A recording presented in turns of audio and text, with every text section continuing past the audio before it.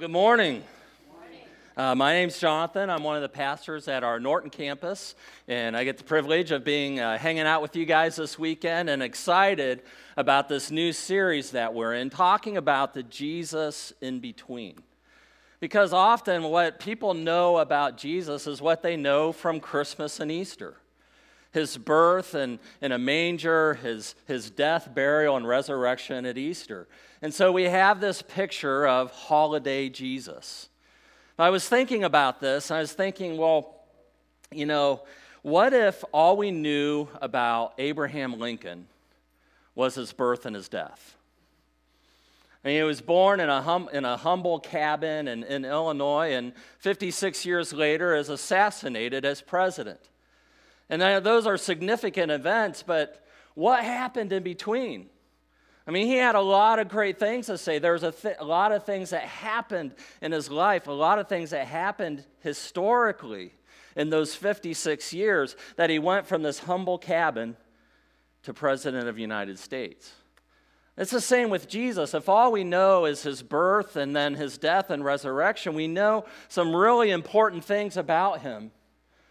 But who was he? Who is this? Who is this man? Who is this? What happened between his birth and his resurrection? What was it like to be around him? What kind of person was he? How did he treat people? What were his priorities? What was Jesus really like? And so over the next few weeks, we want to drop in on Jesus as he's living life, as he is interacting with people and having conversations and interacting with the experiences and the circumstances that are happening around him.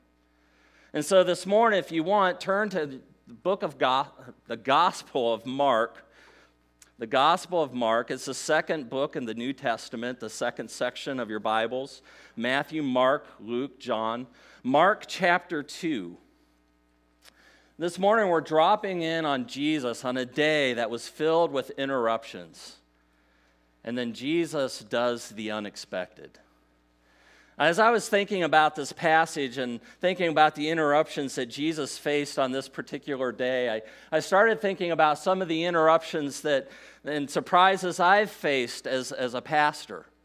In one of my first ministries, I was an associate pastor, and we didn't have a church building, so we would set up in an elementary school gymnasium, and it didn't have air conditioning, and so it would get hot, kind of stifling in this gymnasium, and so we would open the double doors on both sides, try to get a breeze going. Well, on this particular Sunday, it was a beautiful day. It was hot inside. We opened the doors. We set everything up. We worshiped together, and Pastor Dave, the guy I was working with, he's in the middle of his message, and a German shepherd comes trotting through the door, and across where he's speaking, grabs the bag of donuts that he had bought for that morning crew and trotted out the next door, followed by a very embarrassed owner who is chasing after her dog and yelling after him right in the middle of his sermon. So everything worked out, and we got a good laugh out of that. I think about the time I did a funeral, and someone's phone went off, and it wasn't just your normal phone ring. It was a duck quacking. I think about the time when I was a pastor in Ellett, and our sound system was picking up a radio station the entire service. And so I was preaching to Whitney Houston. I think about the time that at Ellett, it was an old building, old brick building, and we'd have all the windows open because it didn't have air conditioning. And that would be okay. We'd get a nice breeze until the Akron Air Show. And we were right in the flight path to the airport. And so during the worship and during the message, 25 helicopters go a couple hundred feet over the building. And then you get through that, and then there was the jet, and then there was the bomber, and it was it was a crazy morning. But I don't think any of those things are as crazy as what the distraction that Jesus dealt with in Mark chapter 2. But let's get some context. Mark introduces us to Jesus in chapter 1. Jesus is baptized. Pastor Dan led us through the passage last week that Jesus is tempted by Satan. Jesus calls his first disciples. He demonstrates his authority through teaching. He demonstrates his authority through healing and exercising power over the spiritual realm. Jesus' fame is growing. And if his notoriety hadn't reached crazy levels already, he heals a man with leprosy and he tells him, now keep it on the down low. Don't tell anybody what just happened. But it's interesting because we read in Mark chapter 1, verse 45, instead he went out and began to talk freely, spreading the news. As a result, Jesus could no longer enter a town openly, but stayed outside in lonely places. Yet the people still came to him from everywhere. So then we come to chapter 2 and we read this. A few days later, when Jesus again entered Capernaum, the people heard that he had come home. They gathered in such large numbers, there was no room left, not even outside the door, and he preached the word to them. And so Jesus comes back to home base, which is most likely is one of his disciples, Peter's home. This was where Peter's mother-in-law had just been healed a few weeks earlier. And as soon as the people heard that Jesus was in the house, they came running.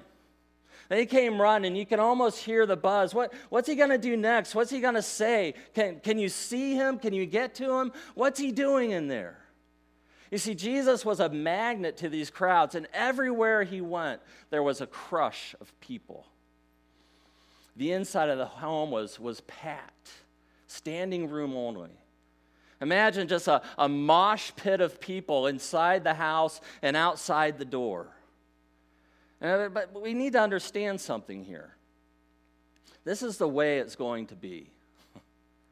Jesus would often, he would have to get into a boat so he wasn't crowded, so he had some room to preach, and as the people pressed in on him on the shore of the lake.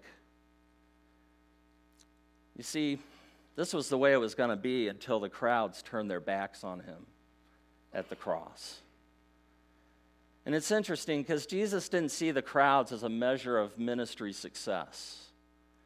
The majority of these people weren't turning to Jesus in faith. They were simply curious. They wanted to witness more miracles. They wanted something to talk about. They're really spiritually uncommitted. They want the healing. They want what Jesus can give them. They want more comfortable, more interesting lives. But generally, they're not seeking anything spiritual from Jesus. In fact, they remain pretty indifferent to his teaching, though they recognize and they appreciate the uniqueness of it. It was different than what they had been hearing. And in fact, we read in verse 27 of chapter 1, the people were also amazed that they asked each other, "What is this? A new teaching and with authority." But the fact is, Jesus had a lot of fans. They wore their "I Love Jesus" t-shirts. They followed him around wherever he was, and yet in the end, most ended up walking away. And I think this should cause us to pause a little to ask, what's my relationship to Jesus? You see, it's like the guy who goes to the football game with no shirt and painted chest and sits in the stand and yells crazily, cheers for his team. In his home, he's got the signed jersey hanging on his wall and multiple team logos, but he's never been in the game. He never breaks a sweat. He never takes a hard hit out on the field, but he knows all the players' names. He knows their latest injuries, but he really doesn't know the players. And so he yells and cheers, but nothing's really required of him. There's no sacrifice. Truth is, as excited as he gets, if his team starts to lose, his team starts to lose a lot, he loses his enthusiasm. He doesn't watch as intently. In fact, sometimes he doesn't care if he even misses a game anymore. You see, I think Jesus had a lot of fans those days. Fans who cheered him on when things were going well, but walked away when things got a little difficult. These are the fans who sit safely in the stands cheering and are the first to complain when things don't go well. They know all about him, but they really don't know him. You see, the thing is, Jesus isn't really interested in fans. He's not really interested in admirers, even enthusiastic ones. Jesus is calling for followers who are willing to be transformed by living in a relationship with Him.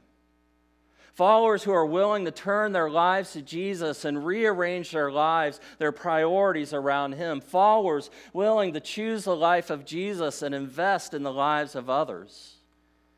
And that's why we have to move from what He can do for me to make my life more interesting and more comfortable. We need to move from that to a life that's lived for and to Him.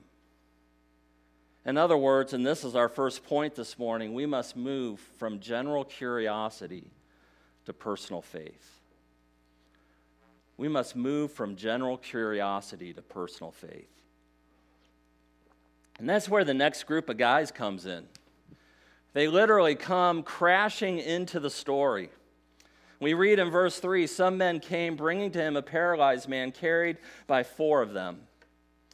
Since they could not get Him to Jesus because of the crowd, they made an opening in the roof above Jesus by digging through it and then lowered the mat the man was lying on. And it says that Jesus recognized their faith. Now, it's easy to read God's Word. It's easy to read the Bible and just kind of brush through all of this. But this morning, I want us to really see and feel and smell this story as it happens.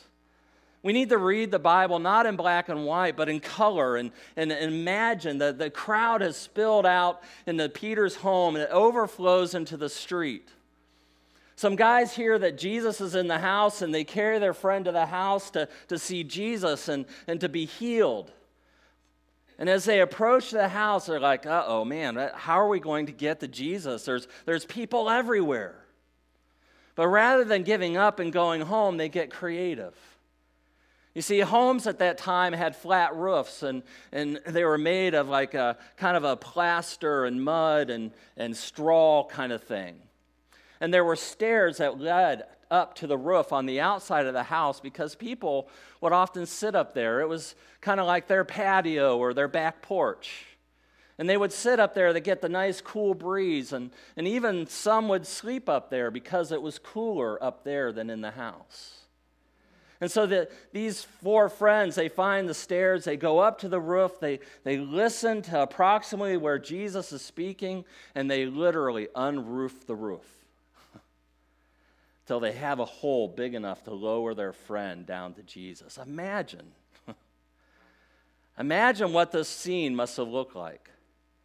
Imagine if someone were on the roof right now. And we would hear the footsteps and like, whoa, that's a big squirrel, you know? And we'd hear the footsteps, and then we'd hear them as they're tearing the shingles off and tearing the tar paper and ripping through the plywood and plaster and dust and other things are starting to fall down, and our safety team's going nuts, like what's going on here? Who's breaking into the church through the roof? And then we start to see this little pinhole of light. And it grows bigger and bigger, and we hear them talking and shouting to each other, encouraging each other, and it's like, what is going on? And there's this light in the roof, and then all of a sudden it's dark because this man is being lowered from the roof right in front of Jesus. It's crazy. And as he's laid in front of Jesus, the religious leaders that are sitting before Jesus have to kind of squeeze in a little bit and shake the dust and debris off their robes and kind of brush each other off. And at the same time, I imagine what I believe, Jesus looks up at those friends, and then he looks in the face of that paralytic man, the man who's paralyzed, and he smiles. You see, most of us get distracted when someone comes late or leaves to go to the bathroom. I mean, everyone, especially Peter and his family, it's their home, it's their roof. They're surprised, they're taken back by what's just happened. But I believe Jesus is just as laser focused as always, ready to embrace this interruption and use it as an illustration of faith. to use it as a demonstration of his authority over all things. So what does the text say? When Jesus saw the mess? No. When Jesus saw their intrusion? No. When Jesus saw their interruption to his teaching? No. Though through all of this, what does Jesus see? It says, when Jesus saw their faith. These men were different than most of the crowd that day. They were there in faith. And while the rest of the crowd was probably frustrated and agitated that this was interrupting their show, we know this sure thing about these 5 guys. They believed that Jesus could heal. They went to some pretty extreme measures to get to Jesus. They had to believe that Jesus was the only way their paralyzed friend could be healed. They believed what Jesus could do. Certainly the paralytic had to believe. First of all, he would be embarrassed to be seen in public. In that culture, his condition was considered a judgment from God. See, people like this generally didn't want publicity. So this man really believed Jesus could heal him, and his 4 friends believed as well, because it says Jesus saw their faith. But it's interesting that we see their faith is connected to their actions. James puts it this way: faith without works is dead. And so faith acts, faith overcomes, faith pursues, faith strives to its object. That's what we see in these men's actions. Their faith was demonstrated by their care, their concern, their love for their friend. Their faith was demonstrated by their grit and creativity that overcame the obstacles that were in their way. Their faith was demonstrated by their commitment and conviction to get their friend to Jesus. You see, their love for their friend and their faith in Jesus were the first reason their friend was about to experience delivery. You think about it. Isn't this how it is with God, with us? That God so loved the world, he made the ultimate sacrifice for us. He tore through what separated us from him and gave us his Son, who would die for our sin and give us new life. And I wonder what roofs we're willing to rip through in order to get people we care for to Jesus. Continue to pray for your loved ones. Continue to pray for the people around you. Continue to pray for your 3. Continue to bring them to Jesus in prayer. Continue to live to make Jesus make sense to them. You see, these men were more than curious. Jesus saw in them a personal faith in him, which leads to his next action. We read in verse 5, when Jesus saw their faith, how does he respond? He said to the paralyzed man, "Son, your sins are forgiven." Now think about this. If you're reading this is odd. It's obvious they went to all this trouble not for his sins to be forgiven, but so he could be healed. He wants to walk. He wants to run again. He even wants to stand on his own. He doesn't want to be carried around town by 4 guys the rest of his life. He wants to be healed. He wants his legs back. And so Jesus does something completely unexpected here. He forgives his sins. Reminds me, just recently, my mom had super high blood pressure, and we're telling Mom, you need to go to the doctor, you need to go to urgent care. And so she finally relented and went to urgent care, and her blood pressure was crazy high.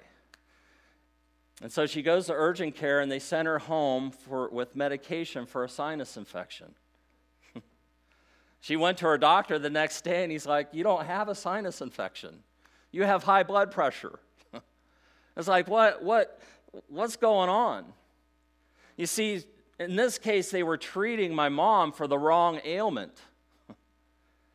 In the case of Jesus and the paralytic, Jesus saw a greater need and took care of that first. Had Jesus immediately healed the man, that would have been a great thing. It was a good thing, but instead, Jesus chose to do the best thing. You see, we can learn a lot from Jesus here. Our second point is we must move from doing good to doing the most good. From doing good to doing the most good. The phrase is taken from Salvation Army, whose theme is doing the most good. And when its founder, William Booth, started this religious humanitarian organization in 1865, his passion was to bring soup, soap, and salvation to the hungry, the dirty, and the lost of London. And so he took the hope of Jesus to the poverty-filled streets of London. And now, for over 150 years, this now global ministry has been the hands and feet of Jesus to countless people all over the world. Well, recently a pastor was speaking to a group of Salvation Army officers, and he used this theme to ask them a question. He said, "Are you just doing good, or are you truly doing the most good?" And then he went on to say, if you're taking care of the needy, you're doing good. But if you're taking care of the needy and sharing the gospel, the good news of Jesus, you are truly doing the most good. You see, Jesus was choosing not to just do good, but to do the most good. You see, the story takes us from the curious crowd to the paralytic with faith to who Jesus is, the forgiving Savior. And up to this point, no one's really said anything until Jesus speaks. And Jesus, seeing their faith, said to the paralyzed man, "Son, your sins are forgiven." The word son is literally the word for child. Child, your sins are forgiven. And I believe Jesus is claiming a special relationship with this paralyzed man. A relationship of love and care. And he forgives his sins. You see, Jesus saw a real kind of faith, a faith that saves, a faith that doesn't come from the experience of seeing others healed, but comes from a conviction of who Jesus really is. Jesus knew what he needed most. Yeah, he wanted healing. He wanted to be free of his paralysis, but far more than that, he needed forgiveness. He needs a restored relationship with his Creator God. Healing would meet his felt need. His greatest need was to be forgiven of his sin. Forgiveness is at the heart of our faith in Jesus, and it was the greater miracle that day. See, this man has now been dead for over 2,000 years. If he had died in his sins, he'd been separated from God for all eternity. Instead, he was given eternal life in the presence of his God, in the presence of his Creator. And you see, we don't always live this way, we don't always see it this way, but actually our greatest problems are not physical, they're spiritual. Forgiven, he receives so much more than if he had merely been healed. You see, there's more to this life than this life. Our greatest needs are not physical ailments, but our fallen hearts. Without God's forgiveness, healing really doesn't even matter. And as I think about this, I wonder if this truth might change the way we pray.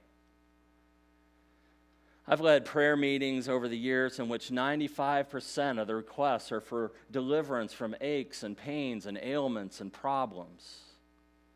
Does God care about those things? Yes, definitely, for sure. But I wonder if this accurately reflects God's heart for us.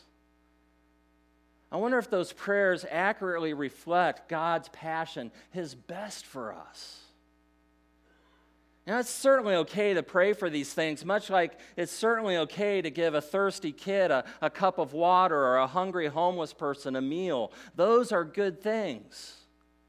They meet a need. They practically show love and concern, but really, it's only the first step to the most good, the best good, the greatest good. We live to make Jesus make sense. Our greatest need is Jesus. See, we used to do carnivals at the church I was at, and we would plan and prepare, and we would invite the community out, and it was great. It was a lot of fun, and then people would come from the community. It showed that we cared for them. It showed that we loved the kids in our community. But that wasn't the main point. The main point was not that we had fun and showed that we cared as much as it was the conversations and the connections that we made with people who didn't know Jesus. And I was always amazed at the number of people that we wouldn't see them for a year, and then a crisis would hit their life, and they would be like, wow, who do we go to? Oh, maybe we go to that church down the street that we went to that carnival about 9, 12, 15 months ago. And they would come into the church, and we got to share Jesus with them. We got to share hope with them. We got to make those connections. It opened up opportunities to take them to Jesus. Here Jesus offers this paralyzed man something only he could give: life, new life, eternal life in relationship with God. He gave him hope and purpose. Jesus adopted this man into his family. And Jesus was the only one who had the authority to do this. The writer of Hebrews tells us, but because Jesus lives forever, his priesthood lasts forever. Therefore, he is able once and forever to save those who come to God through him. He lives forever to intercede with God on their behalf. He is the kind of high priest we need because he is holy and blameless, unstained by sin. You see, only Jesus could do these things. Only Jesus could do this. And so after Jesus makes this statement, the focus shifts from the forgiven man on the cot to the crowd of religious leaders watching as all of this unfolds before their eyes. And we read in verse 6, now some teachers of the law were sitting there thinking to themselves, why does this fellow talk like that? He's blaspheming. Who can forgive sins but God alone? And immediately, Jesus knew in his spirit that this was what they were thinking in their hearts. And he said to them, why are you thinking these things? You see, these teachers in the law were there to observe Jesus. They have their suspicions about him. They want to make sure that he toes the line. They were the legal experts, deeply religious, highly educated, very sincere, very moral, very upright. They saw themselves as the guardians of God's law. And after the statement about forgiving sins, we read what they're thinking. Who's this guy think he is? He's a blasphemer. And you can almost see them like looking at each other with concerned looks. Did you just hear what I heard? Yeah, I heard it. It's like, ooh. And it says Jesus knew exactly what they were thinking. Why does this fellow talk like that? He's blaspheming. Who can forgive sins but God alone? Their reasoning was clear. Number one, only God can forgive sin. Number two, this man, Jesus, is claiming to do what only God can do. Obviously, this man is a blasphemer. It's an open and shut case. You see, blasphemy was one of the most serious sins a Jew could commit. It was the unmistakable and overt abuse of God's name. And in Jesus' time, it was a capital offense. These teachers of the law understood exactly what Jesus was saying. It's true that only God can forgive sin. It's also true that Jesus had just forgiven this man of his sin. And when they heard that, they said to themselves, who does he think he is? God? And that's the whole point. Who is this man? He's either a blasphemer or he's God. We either kill him or we must worship him. Which will it be? And these religious leaders, they're brilliant, analytical, informed, well-read, but they have no category big enough for Jesus. A healer? Well, yeah, we've seen him heal some people. A teacher? Yeah, he really knows his Bible. A wise man? Yes, certainly. The Son of God from heaven? No way. They have no room for that idea, but Jesus was bigger than the box that they tried to put him in. You see, we can't afford to make the same mistake. That's why, thirdly, we must move from looking at Jesus as a good man to living for Jesus as our great Lord. The most unfortunate part about this story is that these religious leaders, they didn't have to make this mistake. They had all the tools to come to the right conclusion. They had forgot more about the Bible than most people would ever know. They were religious to a fault. They spent their days arguing about the Bible. They knew all the Old Testament predictions about a Savior who would come, the Messiah, the deliverer. They knew what signs to look for. And yet, with all of that going for them, they still came to this wrong conclusion. And so the story isn't finished. One miracle has already taken place. Another is about to happen. Jesus knew what they were thinking. He asked them a simple question. Which is easier? To say to this paralyzed man, your sins are forgiven, or to say, get up, take your mat, and walk? But I want you to know that the Son of Man has authority on earth to forgive sins. And so he said to the man, I tell you, get up, take your mat, and go home. Jesus answers a question with a question, a technique these Jewish lawyers would appreciate. And he asks, which is easier to say, your sins are forgiven, or get up and walk? Well, the truth is, you can say either one pretty easily, but both are impossible for any of us to do. You can say your sins are forgiven, and no one's going to contradict you because forgiveness isn't something you can observe. You can say it all you want, and no one will know whether you really did it or not.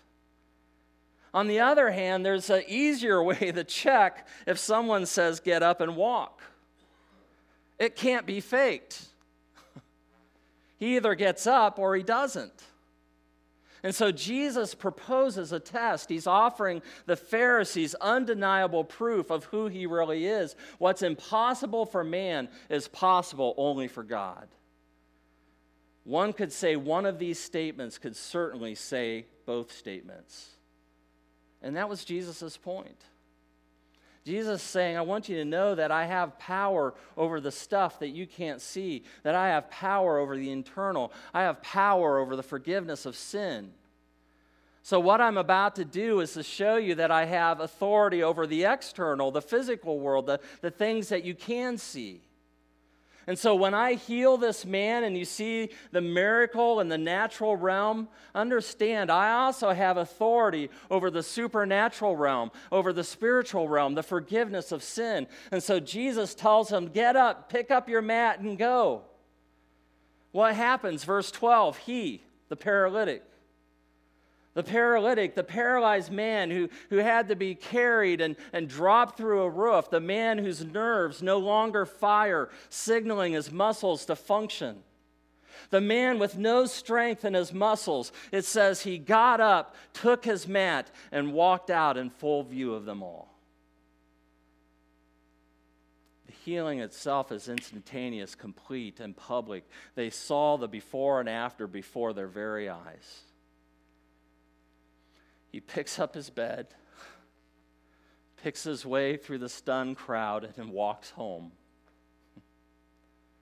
And the point is clear. Jesus is not just a good man. He's not just a great teacher. But both healing and forgiveness flow from the word of Jesus. He has authority over the physical and the spiritual. Why? Because he is God. The story finishes this way. This amazed everyone, and they praised God, saying, we've never seen anything like this.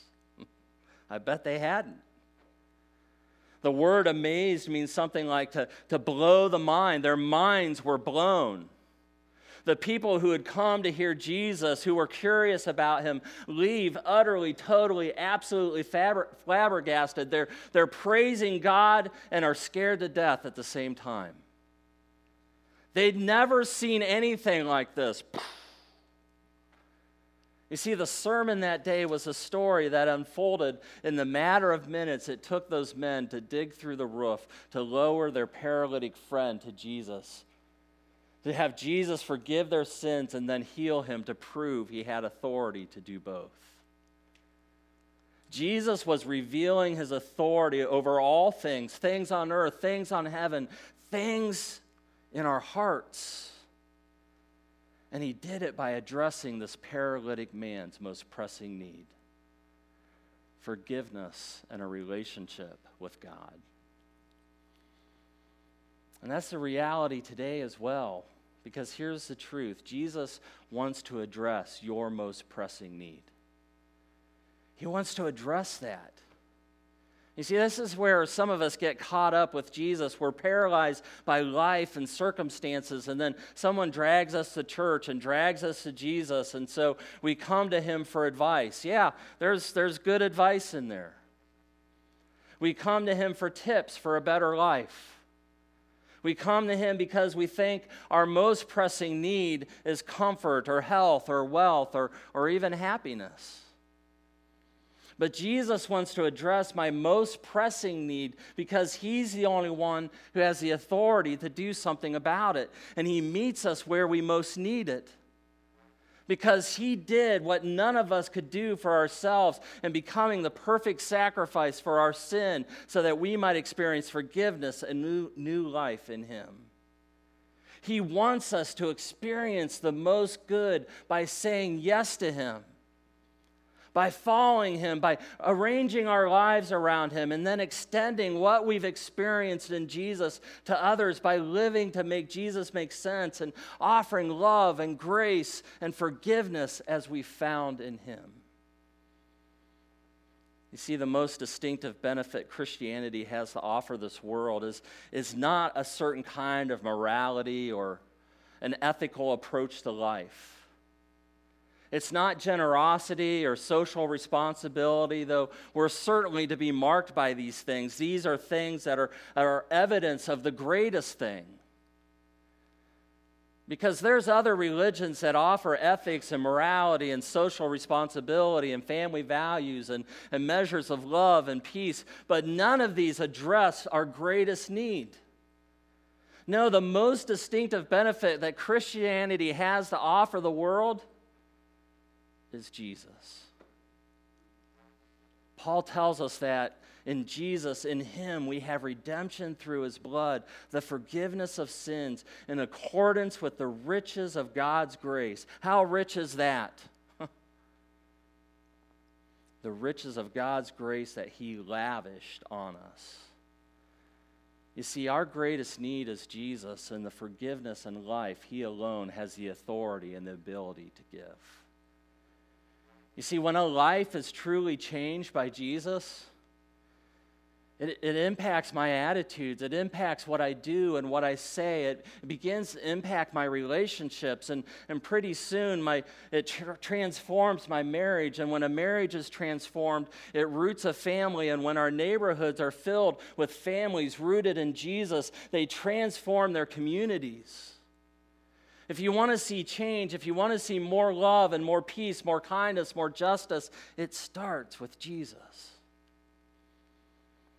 Jesus meets our greatest need and prioritizes the most good. He doesn't want fans, he wants followers. Have you said yes to Jesus? Yes, Jesus, I accept your forgiveness. Yes, Jesus, I want to follow you. I want to arrange my life around you and what you prioritize and what you're passionate about. Yes, I want to point others to you. Will you say yes to Jesus? Maybe you're already following Jesus. Like the paralytic's friends, what are you doing to bring others to Jesus? What lengths are you going to in order to bring them to Jesus? Are you praying diligently for people around you? That they would realize their need and Jesus would make sense to them? How are you building into others' lives? Are you living in a way that shares what you've experienced in Jesus? That you forgive because you know that you've been forgiven so much that it cost Jesus his life. Are you able to forgive that way? Are you able to love that way? Just as he loved us and gave himself up for us, are we able to serve in that way and give ourselves in that way, in the way that Jesus gave himself for us? You see, it's my prayer that we might know the new life that we have in Jesus, forgiven as only God can forgive, and experience the most good as only Jesus can give. Let's pray together.